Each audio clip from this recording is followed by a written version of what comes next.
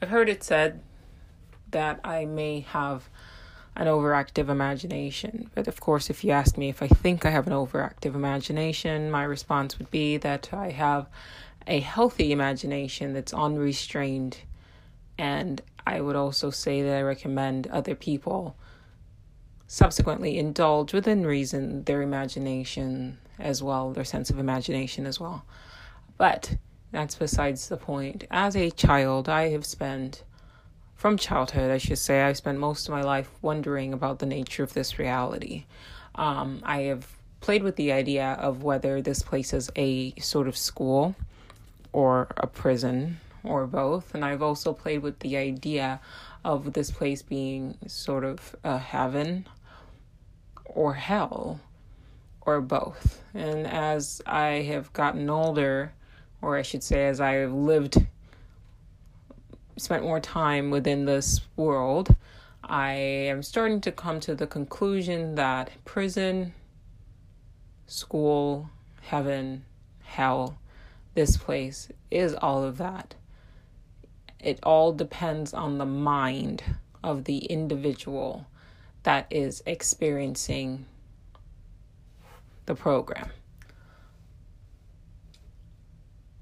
Today I had a conversation. I was in a group chat with a couple of my friends, one of which had cut her hair. She cut her hair and she posted a video of her new haircut on Instagram Live, which she then took a screenshot of and posted into the group chat because clearly I don't use Instagram. But right underneath, after she sent the picture, she sent a screenshot of a message that she'd gotten from somebody she'd gone to high school with. And the message said something to the effect of, your hair looks great, I like it on you, or something like that. And she commented in the group chat, hey, I got this message from this girl I haven't talked to since high school. Is this a weird message? And her boyfriend, who was also in the group chat, said something to the effect like, yeah, that's weird. Like, how is that any of her business? Now, as you guys know, as regular listeners probably aware of, I've been working on just exercising free will and living mindfully. And so part of that exercise is making myself super aware of my reactions and why I'm doing things or what I'm doing at the time and how things make me feel, because it's all an effort to gain greater control over my psyche, myself, my persona, my mind, whatever you want to call it. And so what I said back was, I'm not trying to, say that I'm better than you here or not. I'm just kind of calling this to your attention. However, why are you assuming that this message that this girl sent you was coming from a negative space? I think contained within it somewhere was a compliment. And if your mind has the ability to look for something wrong with the message being sent to you, your mind also contains that same ability to look at that message and find something good, find the good in it, and then speak to that. And when I said that, it clicked on me, and I've been kind of playing with this idea anyway, but it kind of pulled it all together. And the idea is that the first thing is, this is a habit that we're all kind of guilty of doing, which is constantly judging each other. If you sit and you listen to a conversation between people mindfully, if it's between people talking to you, you talking to people, or even conversations you see on like television or in a movie or whatever, it is a constant and incessant state of judgment that we are all actively engaged in. Case in point, to use the Instagram Live scenario, she takes a picture, somebody sends her a message.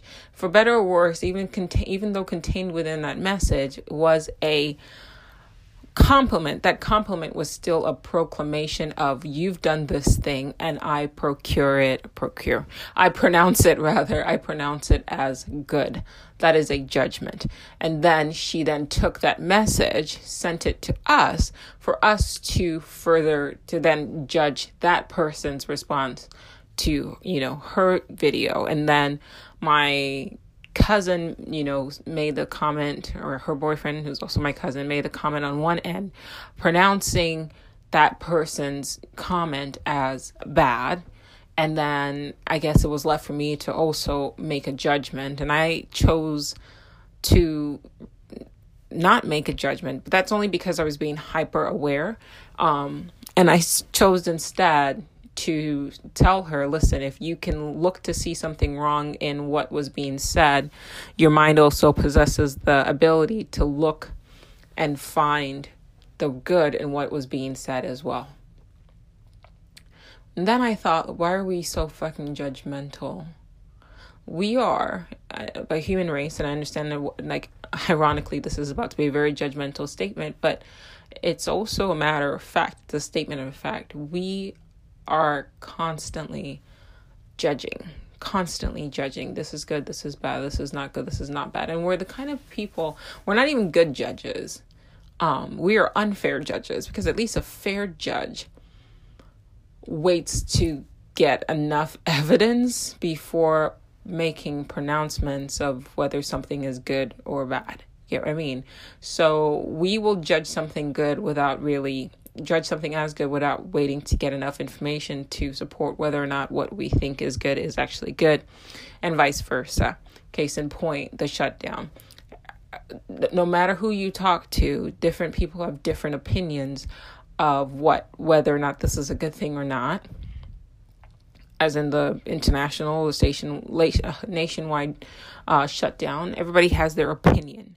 And then they pronounce judgment on what the governor is doing right in whichever state they happen to be in, or if the governor is failing or whatever. And so it's just this constant state of judgment. If you literally sit and make yourself aware, I'm not saying change the behavior. You can't change the behavior until you make yourself first very aware of what you're doing. But the next time you open your mouth to speak, be particularly mindful of what you're about to say, because 9 times out of 10, it's going to be a statement of judgment, for better or worse. But for the most part, most of the things that we do say are largely critical, which is a judgment statement, but just a negative judgment statement, which is what criticism is. And I'm left with the thought every time I catch myself judging another person, I'm now teaching myself to pull back and ask myself, who the fuck do you think you are? And when I watch people, this is an exercise, when I watch people judging other people, whether it's Christians, politicians, movie stars, or average people, right? If you go on social media and you read the comments, Twitter's great because you can see what these people are thinking as they type it out. It's not like Instagram where you just post pictures, but they type out exactly what they're thinking. And a lot of these celebrities, particularly when it comes to politics, it's very grandiose. It's very, I am this person with, I am very important. I am very famous. Listen to what I say. I am great. And then you go into the comments and then people are either saying, yes, you are great, which is a positive judgment, right? Or who the fuck do you think you are, which is a negative judgment. But it's just a bunch of people trying to fucking outjudge the other person. And that led me to the thought that, wait, how do you define hell? Right? What is hell? Well, hell is a place of condemnation and judgment, right? And that's more or less what this world is. It's not just, hell is not just defined as a place of condemnation and judgment, but it's also defined as a place of suffering. And so a lot of the time when you engage in condemnation and judgment, whether of other people or of circumstances, you also cause suffering to other people and subsequently to yourself, right? So I am a big fan of, I really love taking kind of concepts that are hard for me to grasp, or for people in general to grasp, and trying to funnel them and filter them down to like a simple, nice, compatible, bite-sized nugget of wisdom. And so that's what I'm going to attempt to do now with this episode. And I hope by the end of the episode, you start to kind of become kind of more aware of what you're saying and what's being said to you. And then this will inspire you to pause. And if it doesn't, listen to the episode 3-4 times until it sinks in. I've said this in previous episodes before. I repeat myself a lot, but I believe that you can't learn something by being exposed to it just the one time. Everything great that you've learned to do and everything negative that you've learned to do, you've done from repetition. So there's nothing wrong with the person repeating something, especially if it's something that you do need to learn. And so I'm going to repeat myself. So let's loop back. Judgment. Here's the thing. When you judge other people, if you turn on the TV and you're just randomly just spewing like verbal diarrhea on like whoever is on the screen, we're just like, oh my God, her hair is this. Oh my God, her nails are that. Oh my God, this person's outfit is crazy. This person is incompetent. When you start proclaiming yourself as king of everything, queen of everything, what you're doing is, one, you're creating negative energy for yourself. Nobody can condemn a person and feel good. Not for long, right? So I'll give you an example. Have you ever had a conversation with a person where you would consider an energy vampire? Energy vampires are the people, like, after you get off the phone with them, you just feel fucking drained and you don't know why. Like, you don't know what happened to you. Like, you started the conversation feeling like energetic and live, and then by the time you get off the phone, even if you laughed with a person, even if you felt great, you just feel depleted. Well, that's because while you're interacting with this person, you're engaging with a person who more often than not is probably a highly critical individual.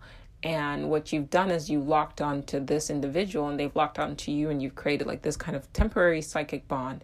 And what you do in those situations is you start trading negativity, right? You start back and forth bouncing negative energy from one person to another. So this person criticizes the person, then you take what they say and flip it back, and then you criticize them.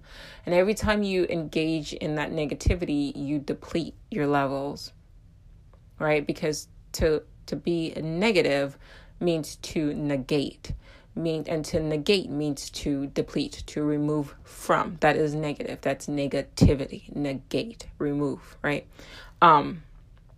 So every time you interact with a person and they are being negative, your actions, your behavior, you're participating in an energy negating practice, okay?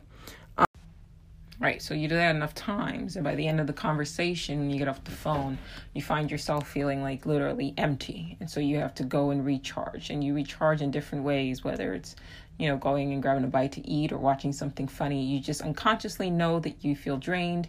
And you might even vocalize, man, I feel drained after every time I talk to that person. I just feel always empty afterwards. It's not the person that is draining you, so to speak. We just equate that to that person. It's the manner in which the person engages life, which tends to be largely critical and largely judgmental. These are all negative thought patterns and negative speech patterns that tend to, as it's in their name, to deplete energy. And so your unconscious sort of push to replenish the depleted energy by going and watching something funny or, however you self-generate your positive energy, eating your favorite food or whatever, that's you not even understanding that, okay, like, at least not on a conscious level, that you're trying to refill that positive energy that has just been negated by a negative conversation. Here's the other thing too. You cannot judge other people without subsequently strengthening the voice in your head, an aspect of your brain that judges, period. And so what happens is every time you indulge in the judgment of other people and the criticism of other people, you strengthen that part of your brain that just judges in general. It's a very negative part of your brain. It's a very negative, its function is primarily to negate, and you're giving it your energy. You're feeding that part of your brain with all your energy, and you're feeding it and you're strengthening it. And so what it does is, when it runs out of external people to criticize and to judge, it's going to turn that shit on you. All right. So every time you criticize somebody, that's karma. You're generating karma. Because one, the very act of criticism lowers your vibration. It negates your energy.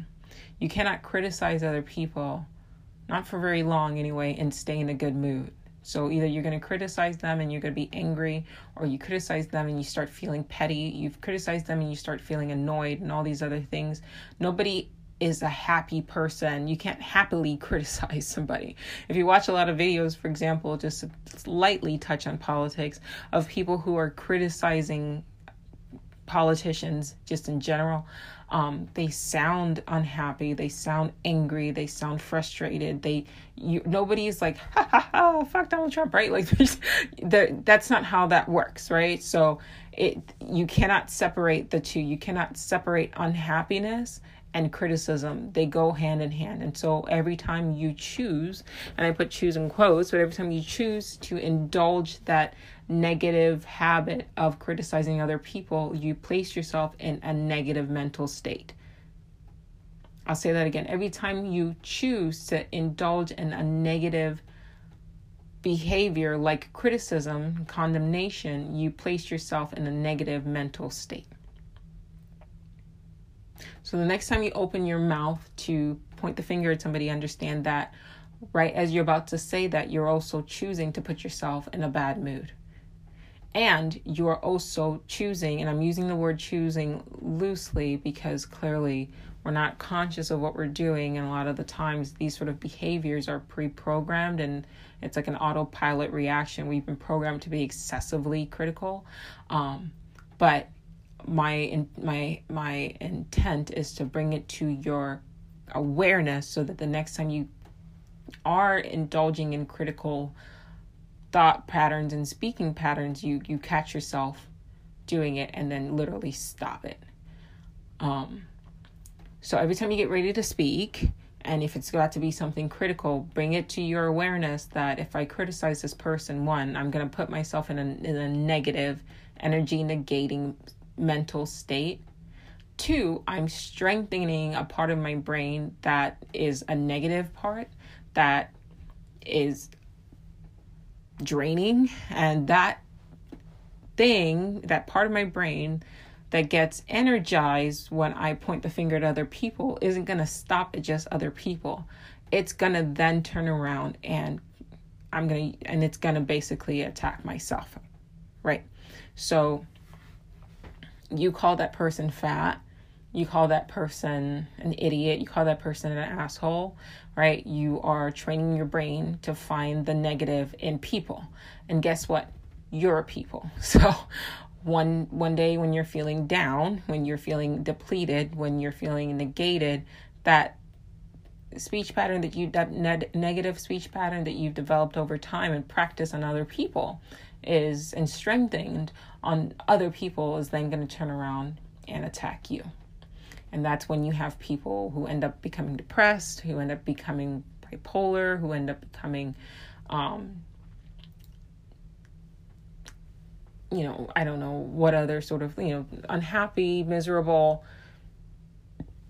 all of that stems from that action. It stems from that behavior. So I'm trying to pull it out to your attention. So there's that. Just don't indulge criticism. Just don't indulge negative behavior if you can. And if you are able to catch yourself in it, stop in the middle of it and switch it, right? Because what you want to do is you want to be able to, as you catch yourself pulling in one direction, which is a negative direction, the best way to neutralize the negativity is the polar opposite. And what's the polar opposite of negativity? Well, that's positivity. So you want to inject positivity to balance it all out. So even if you're in the midst of finding something negative about a situation, if you can make yourself aware of it in the midst of it, you can either just stop talking, which that should stop the depletion of your energy, the negation of your positive energy.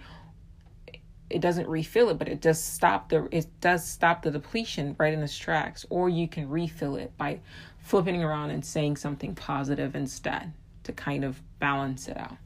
It's all about energy here. It's all about polarization in this reality, in this simulation. So once you start to understand that everything is polarization, everything is polarized, you start to really understand the true nature of this reality. So as I said in the beginning of the podcast, I've always wondered if this was heaven or hell. And I'm coming to the conclusion that this is both. Right? Another one of my friends was telling me about how, just from listening to the podcast and from our chats, she's become more mindful of the things that she says, and rather than allowing herself to get angry, she looks at every interaction with other people as a test. So I'll say that again. She looks at every interaction with other people as a test, as an opportunity to practice consciousness. If you start looking at other people not as an annoyance, not as somebody who you dislike, but as an opportunity, it starts to change the way you engage with people, and it starts to change your life experience. And that, I think, is the key here. First and foremost, I've quoted from the Kybalion before, the quote, "All is mind," but I also did some light reading on Schopenhauer today, and his idea behind about the nature of reality. And in his book, he discusses it. He discusses reality, and the book is called "The World as Will and Idea." So in it, I should say that Schopenhauer, and some people have said that he was influenced by Buddhism, and other people have said that he came to a lot of his understanding of reality and life and his philosophy before he discovered the tenets of Buddhism. Like, he came to the understanding independently of Buddhism. I don't think it really matters. Honestly, I think the future influences the past and the present more so than we might actually be mindful of. It's all connected. Like, I've used the cat analogy. You don't look at a cat's tail and the cat's head and think that the two are separate, that they're all part of the cat. So I'll say that again. The future affects your past and your present. Your life is all one thing. Just because you are looking at like the middle section of your life right now doesn't mean that, it's separate from what happened in your past and what's going to happen in your future. A lot of the times, by your behavior right now, you can pretty much predict what kind of future you're going to have. And what I mean by that is this: if you are 30 years old and you're living a largely sedentary life and you're eating lots of fast food and you're not exercising and you are extremely critical and you're extremely negative and all you do is watch TV and you don't create anything, you can tell what sort of future you're basically creating for yourself. And if you carry down that path, you're basically manifesting a future that already exists, right? But if you took your life and you flipped it and you looked at the end of your life, then the end of your life starts sort of explaining what your life is right now. Well, and I'm not talking about you specifically, but let's just say in a general sense, if you end up dying from diabetes in the future, right, it's because of the way It's because of what you're doing in the present now. It's all the same animal. It's all the same thing. That's not saying that you can't change that, right? You can change that future by what you do now, right? But it would be more or less a matter of transference of your consciousness into a parallel multiverse and a simulation where the future is different. So the storyline is the same. And I know at this point I'm starting to lose a few people, but just stay with me. I do try to simplify things, and it is a simple concept. Just don't close your mind the moment you hear things like parallel universes, because nothing in this world is difficult. We just tell ourselves it is.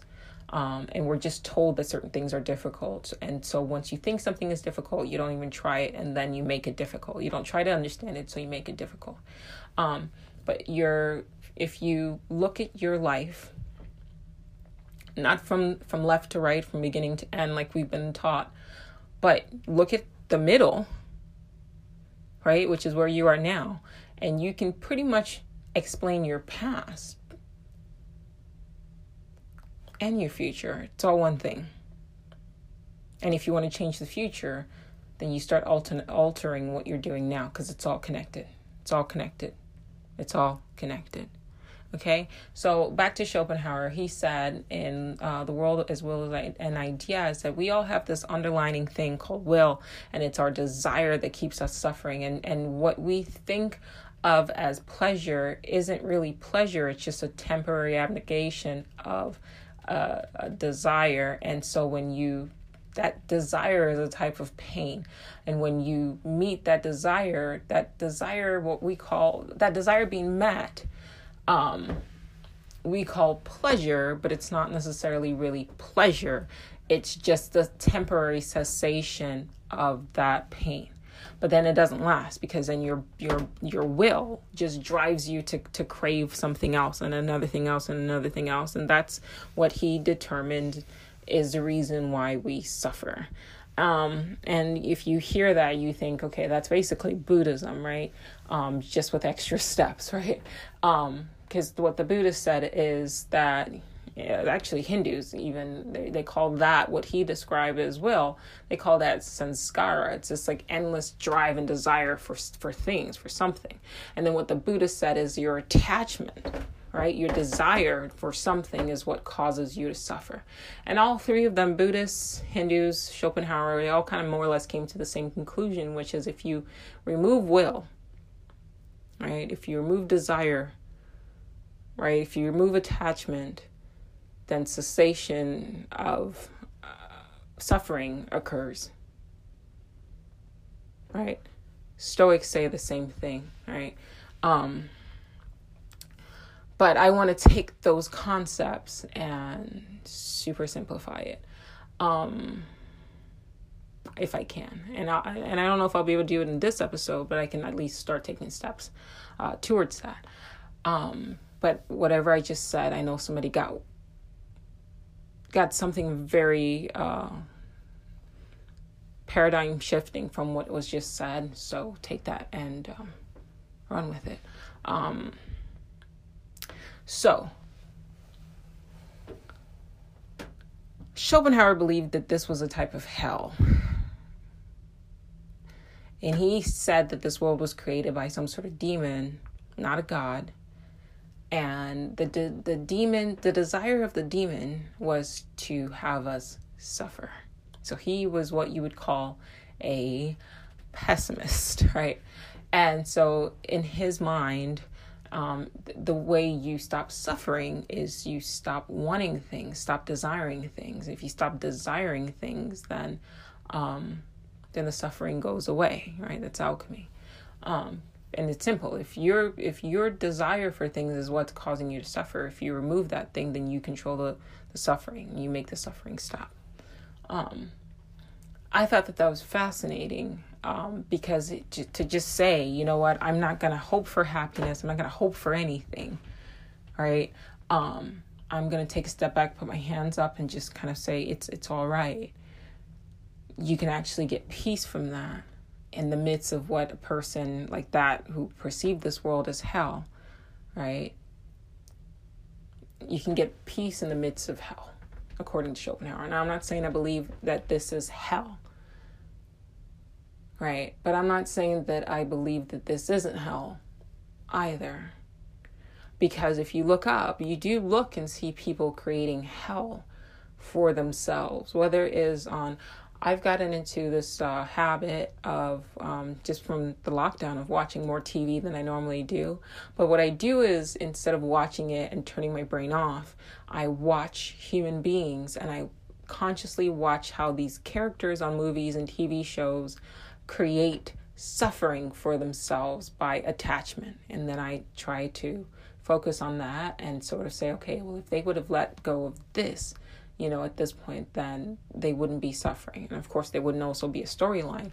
But that's how you watch TV mindfully, okay? So you're asking, what does all of this have to do with life and with life being hell?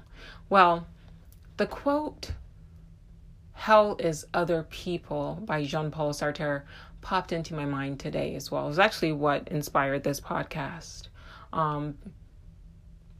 Because if you think about it, when you sit outside, and you can do that right now, you can go and sit outside in the middle of the day, the sun's out, it's spring, the birds are singing, and for the most part, while you are contained in the present moment, you are at peace, right? If you can sit on your own, you're at peace, right? Until you have to start interacting with other fucking people. And that's when you begin to suffer. And what is that? What do I mean by that? I mean, I'm sure you get it, right? So this person comes in with their desire. Mom, I want you to do this for me. Mom, can I have that? And you're like, I just want to sit in peace, right? I just want being the desire. I just will, if you want to use Schopenhauer's word, I just will to sit in peace. And here you come with your want, right? And then there's a conflict of wants. And then there's a fear that comes up, because then you start thinking of judgment. If I don't do this, then I might be judged by whomever you are afraid of being a judge over you, right? Another person saying you didn't do this for your kid, therefore you are a, quote, bad mother, bad father, bad husband, bad spouse. Or to flip it on the opposite end, because everything is dual, if I do this, then this would make me a good mother or a good father or a good daughter or a good son. And so that's how you begin to suffer. It's not just wanting things, oh, I want a nice car or I want a nice house, right? But even things have the element of suffering built into them, having to do with other people, right? A lot of the times, and this is like, these are facts, these are psychological facts, they say that when people buy homes, right, more home than they can afford, suffering, or they buy a car, it's more car than they can afford, or they buy $3,000 bags or name brand X or whatever, more than they can afford, or even if they could afford it, it's not really a necessity. 10 times out of 10, they are doing it because of other people, whether there is a judgment, there's a fear rather of other people not judging or judging them as not good enough, or a desire, right? Fear and desire are pretty much opposite sides of the same coin. There is a desire that they be viewed, or I should say in this, they could be judged as somebody important. Somebody, there was a label, there go the labels. And if you listen to my podcast, you hear me why I don't like labels. And labels are very dangerous, but they will be judged as I am a rich person. I am a successful person. I am a beautiful person. I am an important person, right? All these ding, ding, ding labels that they have hooked desire to. And then that hooking of that desire, the desire to wear that label and to have that label be placed upon them in the eyes of other people, to be judged. There is a desire there to be judged by other people as important, wealthy, da-da-da-da-da. They suffer. That's hell. Hell is other people. Right. So now there's the sci-fi mind of myself and goes, okay, so what kind of civilization, if this is a simulation, what kind of civilization would create a world where it's constant suffering? I mean, we're constantly suffering. We're constantly in pain. Case in point, yesterday, I don't know what I did. Nothing. I didn't do anything. I woke up with a sharp pain in the middle of like my lower back for no reason. Like, it was just like, hey, Wednesday, you're going to feel pain today. And it was like literally somebody was sticking a needle in the middle of my back. Now, here's the thing. I'm not a normal person. So you guys probably know, because I've mentioned this in the podcast, I've been working on transmutation. I've been working, because I've said this in previous episodes, like you will feel pain every day. Every day you will feel pain. It's an inevitability, right? They talk about death and taxes being inevitable. That's not true. Pain and death and pain are the two things that you will have to deal with. You're going to have to die, at least as of now, and you are going to feel pain. And for all of us, pain, whether physical, emotional, mental, is a daily occurrence. And so the way I look at it is, if I am destined to feel pain for the rest of my life, for all of my life in this simulation, in this reality, why don't I figure out a way to hack it so that it doesn't feel painful? If I am destined to feel pain for the rest of my life, why don't I figure out a way to transmute the pain into its opposite? And that's what I've been working on doing. And some of you are listening and saying, wait, what? And I'm like, yeah, go listen to the other podcast episodes, because I do talk about ways to do that. And I'll mention it briefly now. I start with a little thing, like I don't hurt myself intentionally, but here's my mindset, right? Pain and pleasure are the same emotion. They're the same feeling. They're the same sensation, right? They're just opposite ends of the spectrum, right? So there was this documentary, I think it's on Netflix. I haven't seen it, but I was told about it. I think it had something to do with Gwyneth Paltrow's company Goop.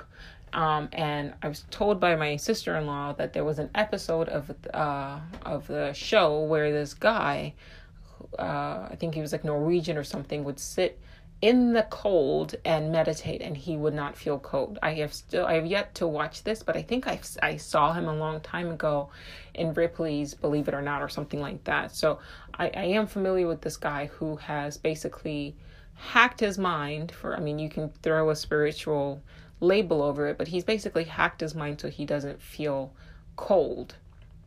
And I have to watch the episode, but if I had to guess, I would say that he's probably, I've seen people do something similar where they just kind of tell their mind, this cold is not cold, it's actually warm, I am comfortable, and so then they don't feel it.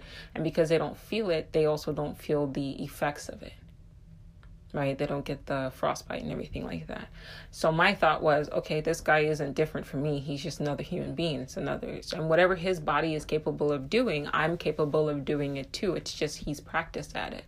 And so my thought is, cold and heat are the same sensation, just different ends of the scale. And everything that I've read about psychic or psychological or spiritual or whatever you want to call it, alchemy, which is physical alchemy, is of course transforming lead to gold, right? Something worthless to something rare. I believe that the same can be applied psychologically as well. And it's been argued that when the alchemists wrote about alchemy, they weren't seeking to transform base metal into gold. They were seeking to transform base reality into something illuminating, right? Something of nirvana. And if you actually want to take it a step further, you could say that the teachings of the Buddha and the Christ and the Hindus and the philosopher Socrates and Plato and Schopenhauer and Nietzsche and all of these, and Kant, are all basically, they're all hidden alchemists, so to speak, right? Right, and so they're all striving, all these people, we're all striving to attain alchemy, to achieve alchemy, which is the transmogrification of one negative state into a positive state, right? And so I figured, well, if this guy can do it with pain, with cool and hot, right? Like in a cold situation, make his body feel warm, then I can do the same thing. I mean, he's not different from me. He just has had more time to practice what it is, and he's put his mind towards something.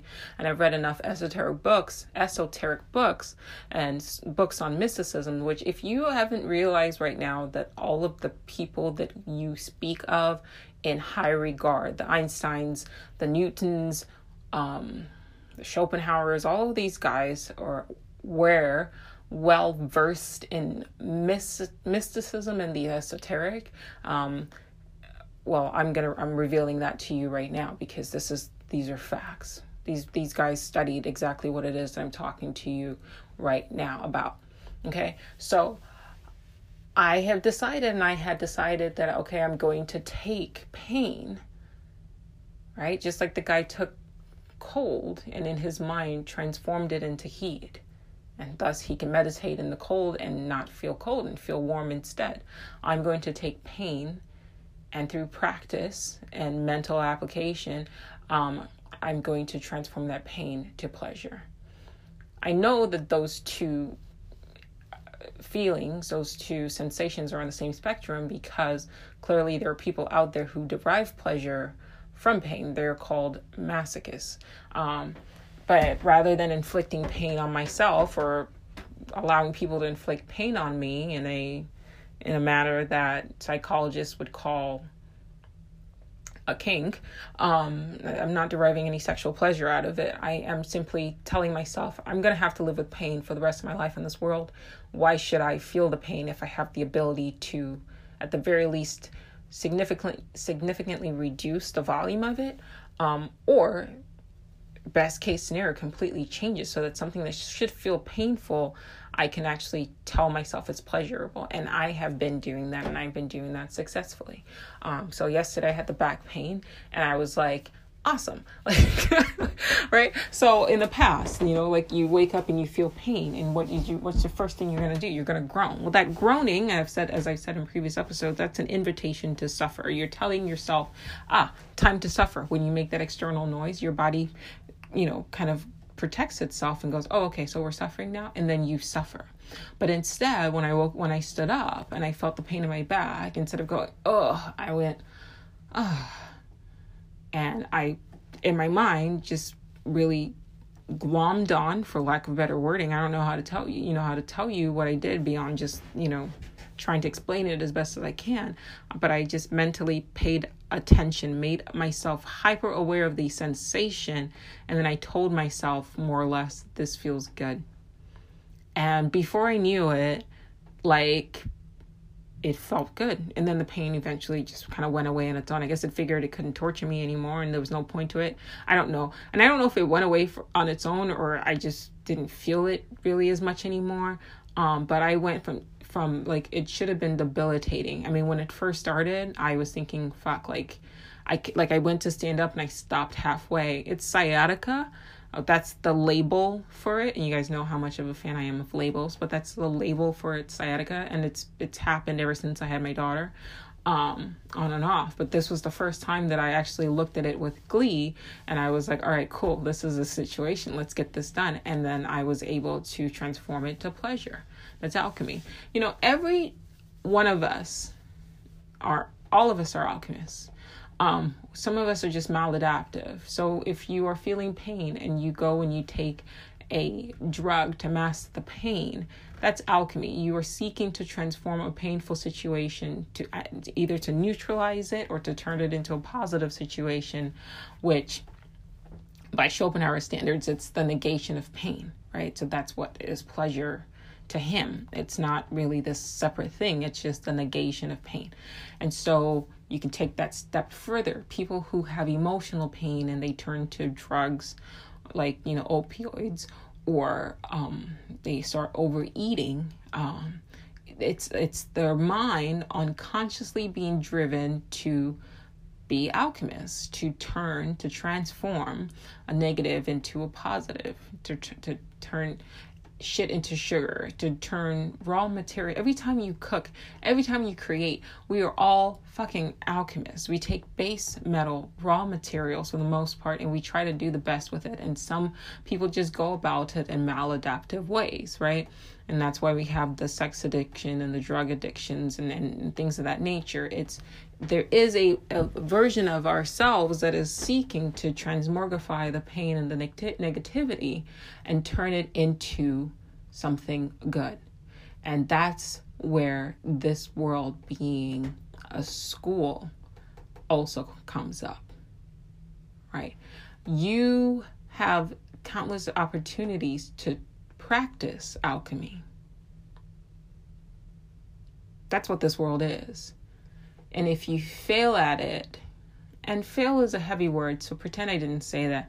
If you manifest it, if your practice of alchemy tends to turn towards the negative, then that's what we would call hell, right? So if you're looking at a situation that should be a teaching experience for you, but your approach to it is negative, like somebody calling you incessantly or, imposing their needs on you, if you with your mind choose to look at that situation as something negative, well, you have transformed it. You've transformed what should have been a neutral situation, which is somebody just trying to talk to you, and you transformed it. You transmogrified something neutral to something negative. That is alchemy, but it's the equivalent of turning something neutral like sand into lead. But what you want to do is turn, not sand, I should say, like carbon, which is more appropriate. Turning something like carbon, which is neutral, into lead, which is negative. But what you're wanting to do, and what this podcast is striving to help you achieve, is to take that same situation and turn it into gold. And that transformation of something into something positive is alchemy, in the positive sense. So it makes you a magician of light, I guess. Not that I don't think dark is evil or anything like that, but just for the sake of illustration, that's what I mean. Okay, so that's what I've been doing consciously. Now, how does that apply to you? Well, let me take this 3 steps back. I mentioned briefly, if this world were created by an external society, and this is a place where people get sent to, what sort of world would this be? Who would have created this sort of world? Well, Schopenhauer blamed it on a demon. I don't accept that. He obviously is entitled to his own opinion based on his perceptions of reality. I tend to look at things as neutral.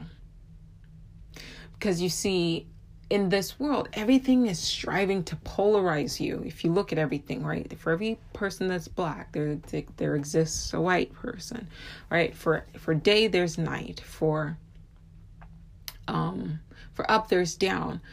So when everything is super polarized, you get so hyper focused on the opposite ends of things that you forget that there is a neutrino, right? There's a neutron. There's a neutral situation in the center, in the gray, right? And that's what I'm trying to bring your attention to, right? You want to exist in the neutral, and it's in that neutral that you seize suffering. So if you look at this world from a neutral perspective, it's neither heaven nor hell. It is neither a school nor a prison. It is simply a place, a very neutral place. And while polarities do exist, like night and day does exist, right? If you allow your mind to get sucked into the opposites, you forget about the neutral. You forget about the now. If you allow your mind to get sucked in either direction, past or future, you forget about the center. You forget about the now. Peace, if you're seeking peace, doesn't exist in the opposites. Peace exists in the center, in the gray, in the middle. There is night and there is day, right? But there's also the in-between. And that in-between is called the witching hour or the magic hour, or, like that's where the magic is supposed to happen. It's almost intangible, but it's magical, right? And so that's what I'm trying to call your attention to, the center. That's where peace lies. And so if you start from a place where you are and it's neutral, that allows you to then look around and to be conscious. And so when somebody comes up to you, before you allow your mind to automatically shift you to a negative state by saying this person is annoying, when you use the term annoying, that label is a negative label, and that will shift you to the negative polarity. You don't want to do that, right? This is alchemy, right? So you're trying to turn carbon, right, into gold. That person approaching you is just a neutral situation, right? This is something the Stoics teach. This is something Shakespeare said. There's nothing that's either good or bad, but thinking makes it so. There's nothing that's either good or bad, but judgment makes it so. You, in this constant state of judgment, you define whether something is good or bad, and that's your choice. But most of us alive right now have been programmed unconsciously to determine and judge everything as negative. And so we are constantly taking what should be neutral situations, and because we don't apply awareness, because we don't apply consciousness, we are programmed and we allow the mind to shift a neutral thing to the left and thus make it negative. And so if you are living an unconscious life, you are subsequently also living a largely negative life. And that negative life is a life of suffering. If you're living an unconscious life, the default programming for all of us in the society is to make everything negative. If you don't fucking believe me, pay attention. Pay attention to the things you say. Pay attention to what is said to you. When a person says, this is stupid, that's negative. This is bad, that is negative. They are not mindful of the words that are coming out of their mouths. And as a result, the things that they are spewing from their lips are constantly going to be negative. The guy who wrote the 4 Agreements, he calls them curses. He says we are all shaman, we are all magicians, and we are constantly cursing each other. There's a book that I don't want to get ahead of myself. So let me go back. So what is this world? Is this heaven or hell? That's up to your mind. It is hell if you allow it to be, and if you choose to live unconsciously, because unconscious living is still a choice, right? just like not choosing to not working out is still a choice. You chose to not work out. If it was a choice between you going and working out and you sitting is still a choice. It was an unconscious choice, but it was still a choice. Okay, so we live in a world that has programmed you. Your default setting is to choose negative situations. And you feed and you further deplete yourself, and you feed and you further lower your vibration. You feed and you further negate your energy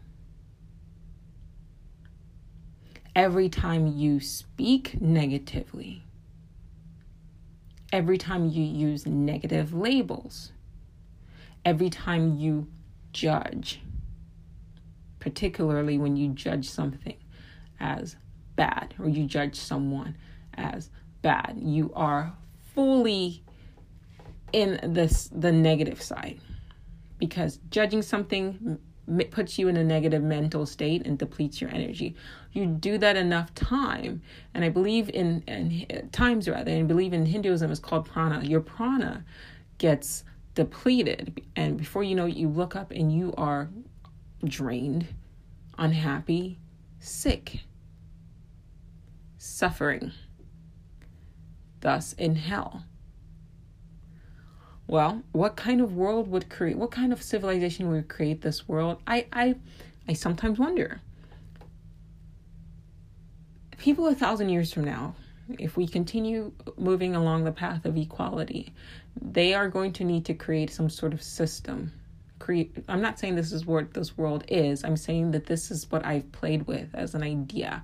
And I'm not saying to take my idea as fact. It's just stipulation. But imagine a civilization 1,000 years from now. They created a world where it was a simulation, where it was punishment. But you could only punish, you can't, because they believed in equality and fairness and balance, they wouldn't impose any punishments on you. Right? So imagine 1,000 years from now, a human civilization where their prison system wasn't like a cage, like a jail. It was actually a simulation, and you get plugged in and you're supposed to serve time, which is why they say the good die young. I don't know, who knows, right? Because they serve shorter sentence, right? And in that jail, you can't be punished, but that jail would be what the spiritual people and Christians and all these other religions called hell or the afterlife or whatever. But you can't, they won't impose punishment on you, because like, look at us now, even now, like we, in our society, protest the prison system. We say it's unethical, it's unfair, it's dehumanizing. Well, along that, carry along that path, and humanity 1,000 years from now will evolve to the point where they will close down prison systems, but you still need a place to put deviance. And so instead of it being a system, maybe it becomes a simulation, right? So instead of it being a system, maybe it becomes a simulation. And that simulation is, you don't get punished. You're not made, like, it's not like a labor camp, because they've evolved past that. They're more civilized than we are now, theoretically. And so instead, you're put in this place and it becomes your choice. If you feel guilty for whatever it is you've been plugged into the simulation for, then you will punish yourself and you will make yourself suffer, and subsequently it will turn into a hell for you, which is what you see in the prison systems now. If you don't feel guilty, or you maybe your quote unquote crimes against that society is not a bad thing, or is not as bad as, a person who has created hell for themselves or is creating hell for themselves, then you and your consciousness and your conscience will not allow you to manifest a hell for yourself, and thus it becomes a school. I am now reminded of Ma'at, in the Egyptian philosophy, when in the afterlife, after you die, Ma'at takes your soul, and it's like a feather, and he weighs it. And if it's heavy, you go to one afterlife. And if it's light, then it goes to another afterlife, right? So it depends on how you lived your life. And then I think of Hindus, and they talk about karma. And I wonder if I can take that and blend it to what I'm talking about now. Blow your mind for a second outside of the constructs and your understanding of what you think reality is now. And instead, think about a civilization that isn't physical, that is spiritual, right? And say you do commit something heinous or bad or whatever it is. And so you get sent to this world.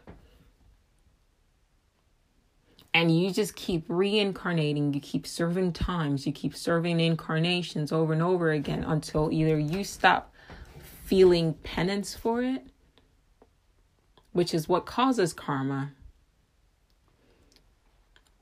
Because karma is basically just you punishing yourself on some level. From what my understanding is, after you die, you look back in your life, you feel like you messed up. So your attachment to your emotion of feeling like you messed up is what kind of forces you to come back here. Because I was asking myself that if I were in fact a Hindu in a previous life, a Hindu man in a previous life, why the fuck would I even come back here knowing what I knew then? But I also understand that there's an aspect of myself that's a perfectionist, and thus subsequently I am attached to the simulation and trying to work out certain things over and over again until I feel like I've got it right. But it's nobody punishing me. It's nothing outside of myself punishing me. It's me, quote unquote, attached to the simulation, addicted to the simulation. Maybe if you want to look at it not even from a spiritual perspective and just look at it as more of Maya, of it being an illusion, and subsequently a game, Leela, and I just used Hindu and Sanskrit there to explain. These are two words that also basically assert that this world is not real, or it's, a type of illusion. Maybe I just really enjoy the game, and so I just keep coming back. I did check my birthday and my name and all of that just to see, and it says I have no karmic debt. So if I had no karmic debt, I'm not working out anything, and it just seems like I'm just here for the sake of being here because I like the game. I like being here. I also feel like when I go back and I listen to a lot of my podcasts, not only just this one, but the Dark Oracle's Guide to the Multiverse, the other one, I keep saying the same thing without realizing that I'm saying the same thing. And the same thing that I keep saying is I don't want people to suffer. And so maybe that's why I keep reincarnating, not because I have any karma to work off, but because I want people to not suffer. So I'm trying to make people aware of the fact that any suffering you have in your life is because of something that you're doing. You're the one creating it for yourself. See, this world doesn't impose suffering on you. Watch TV, watch a movie, watch a reality show. Watch how people make themselves suffer. It's all is mind. All is mind. So, what are you going to do with all this information that I just threw at you? Well, keep the idea of alchemy, active alchemy, in your mind. That's what I want you to do. And instead of letting life happen to you and then suffering from it, you happen to life. You take control. And instead of making everything negative and allowing everything to affect you negative, every time you get hit with something negative, even if it's a negative feeling or negative emotion, actively, consciously transmutate that shit to something positive. When somebody comes up to you and they say something rude, you can either negate that by not responding, or you can counter that by saying something positive. That's alchemy. couple of days ago, I couldn't get out of bed. And I was just laying in bed like I can't get out of bed. And then I realized, wait, I want to get out of bed. I've got shit to do. But for some reason, my body doesn't want to get out of bed. And then I realized, wait, I'm not conscious right now. My body doesn't want to get out of bed. Well, I'm getting out of bed and I just got up. I did the opposite. Right? What's the simplest way to balance something negative? You do the opposite of it. That's how you neutralize something.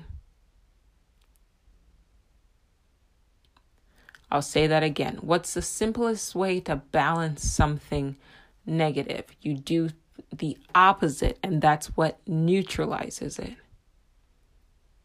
If you're in an argument with somebody, it's like your loved ones, and I'm assuming the person is mentally stable, and they're just raging, they're expecting you to defend, which is also negative.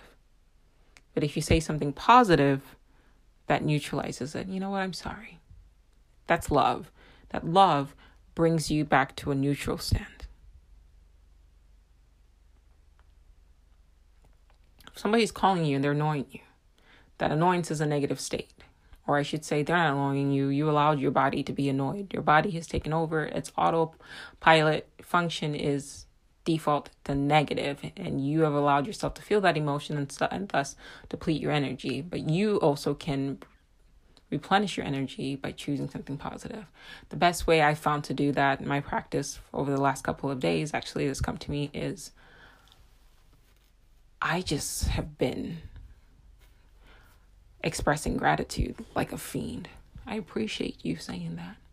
You know what? Thank you for saying that. I appreciate this from happening. Even pain.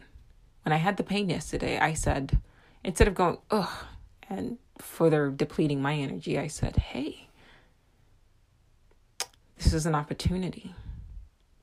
Hey, I'm grateful for the opportunity to be able to take something and see if I can transmutate it, transmogrify it into something pleasurable.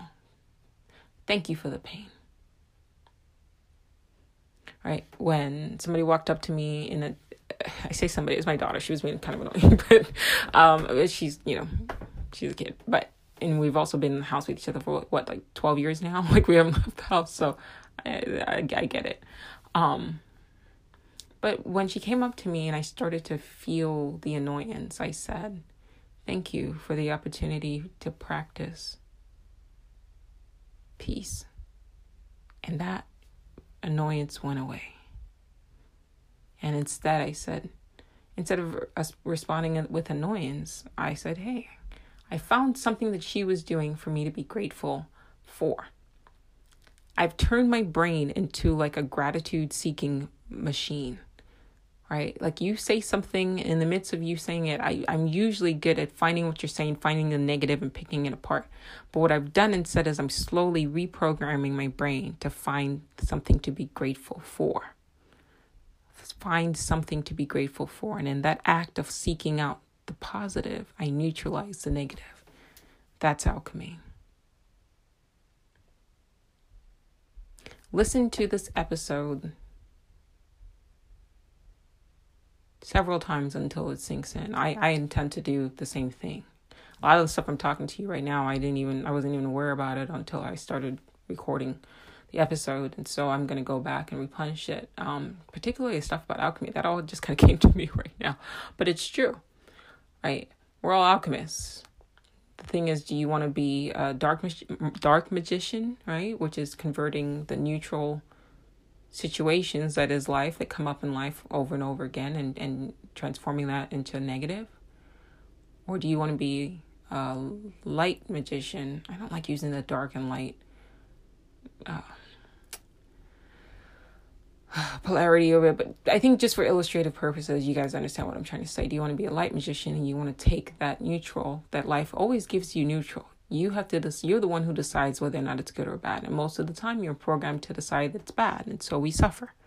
So do you want to take that and allow suffering? Or do you want to take that and turn it into good?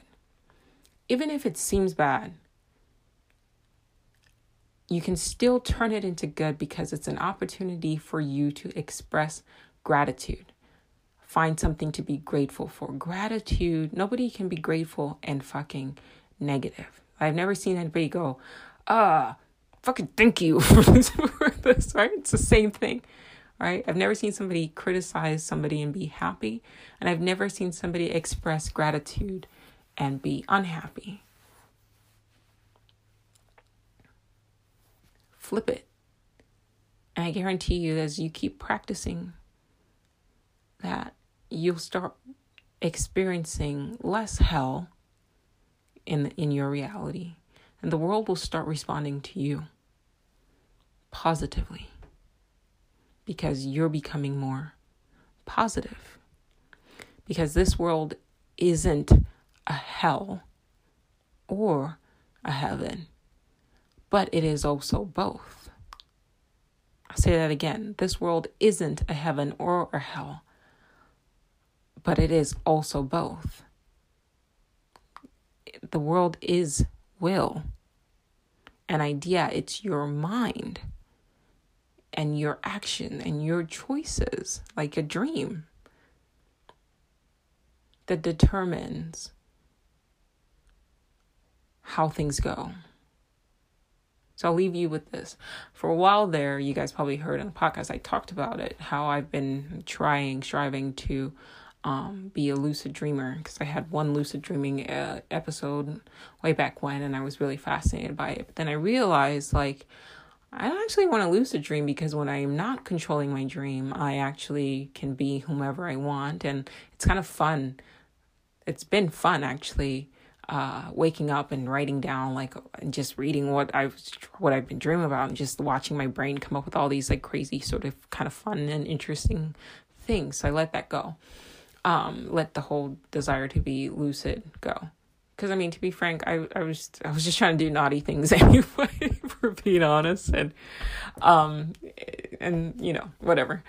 So anyway, so I instead I said, you know, what's more fun, right? Dreams, the moment you try to remember them, they kind of slip through your fingers like a mirage, you know, or sand, right? Last night I had a dream. And I woke up in the middle of the night and wrote it out, but I couldn't write the whole dream out because I didn't want to turn the light on. And I woke up this morning and I just wrote out like a sentence, because I told myself, well, if I remember the sentence, I'll remember the whole dream. And nope. I picked up my notepad and I looked at it. All it said was missing white woman. I was like, what the fuck? What was I dreaming about? What is that? I have to deal with it. I still don't know. Nothing came to me. It's gone. All right. So, but I remember my day-to-day life. So what should I put more energy into? Trying to become lucid in a dream that I'm going to forget? You know? Or becoming lucid in your daily life, where you get the opportunity and you're constantly going to be faced with challenges. But those challenges that you're faced with aren't negative. They're opportunities for you to transmogrify both yourself and change yourself from a negative state to a positive state, and to practice alchemy and to practice free will. So do it.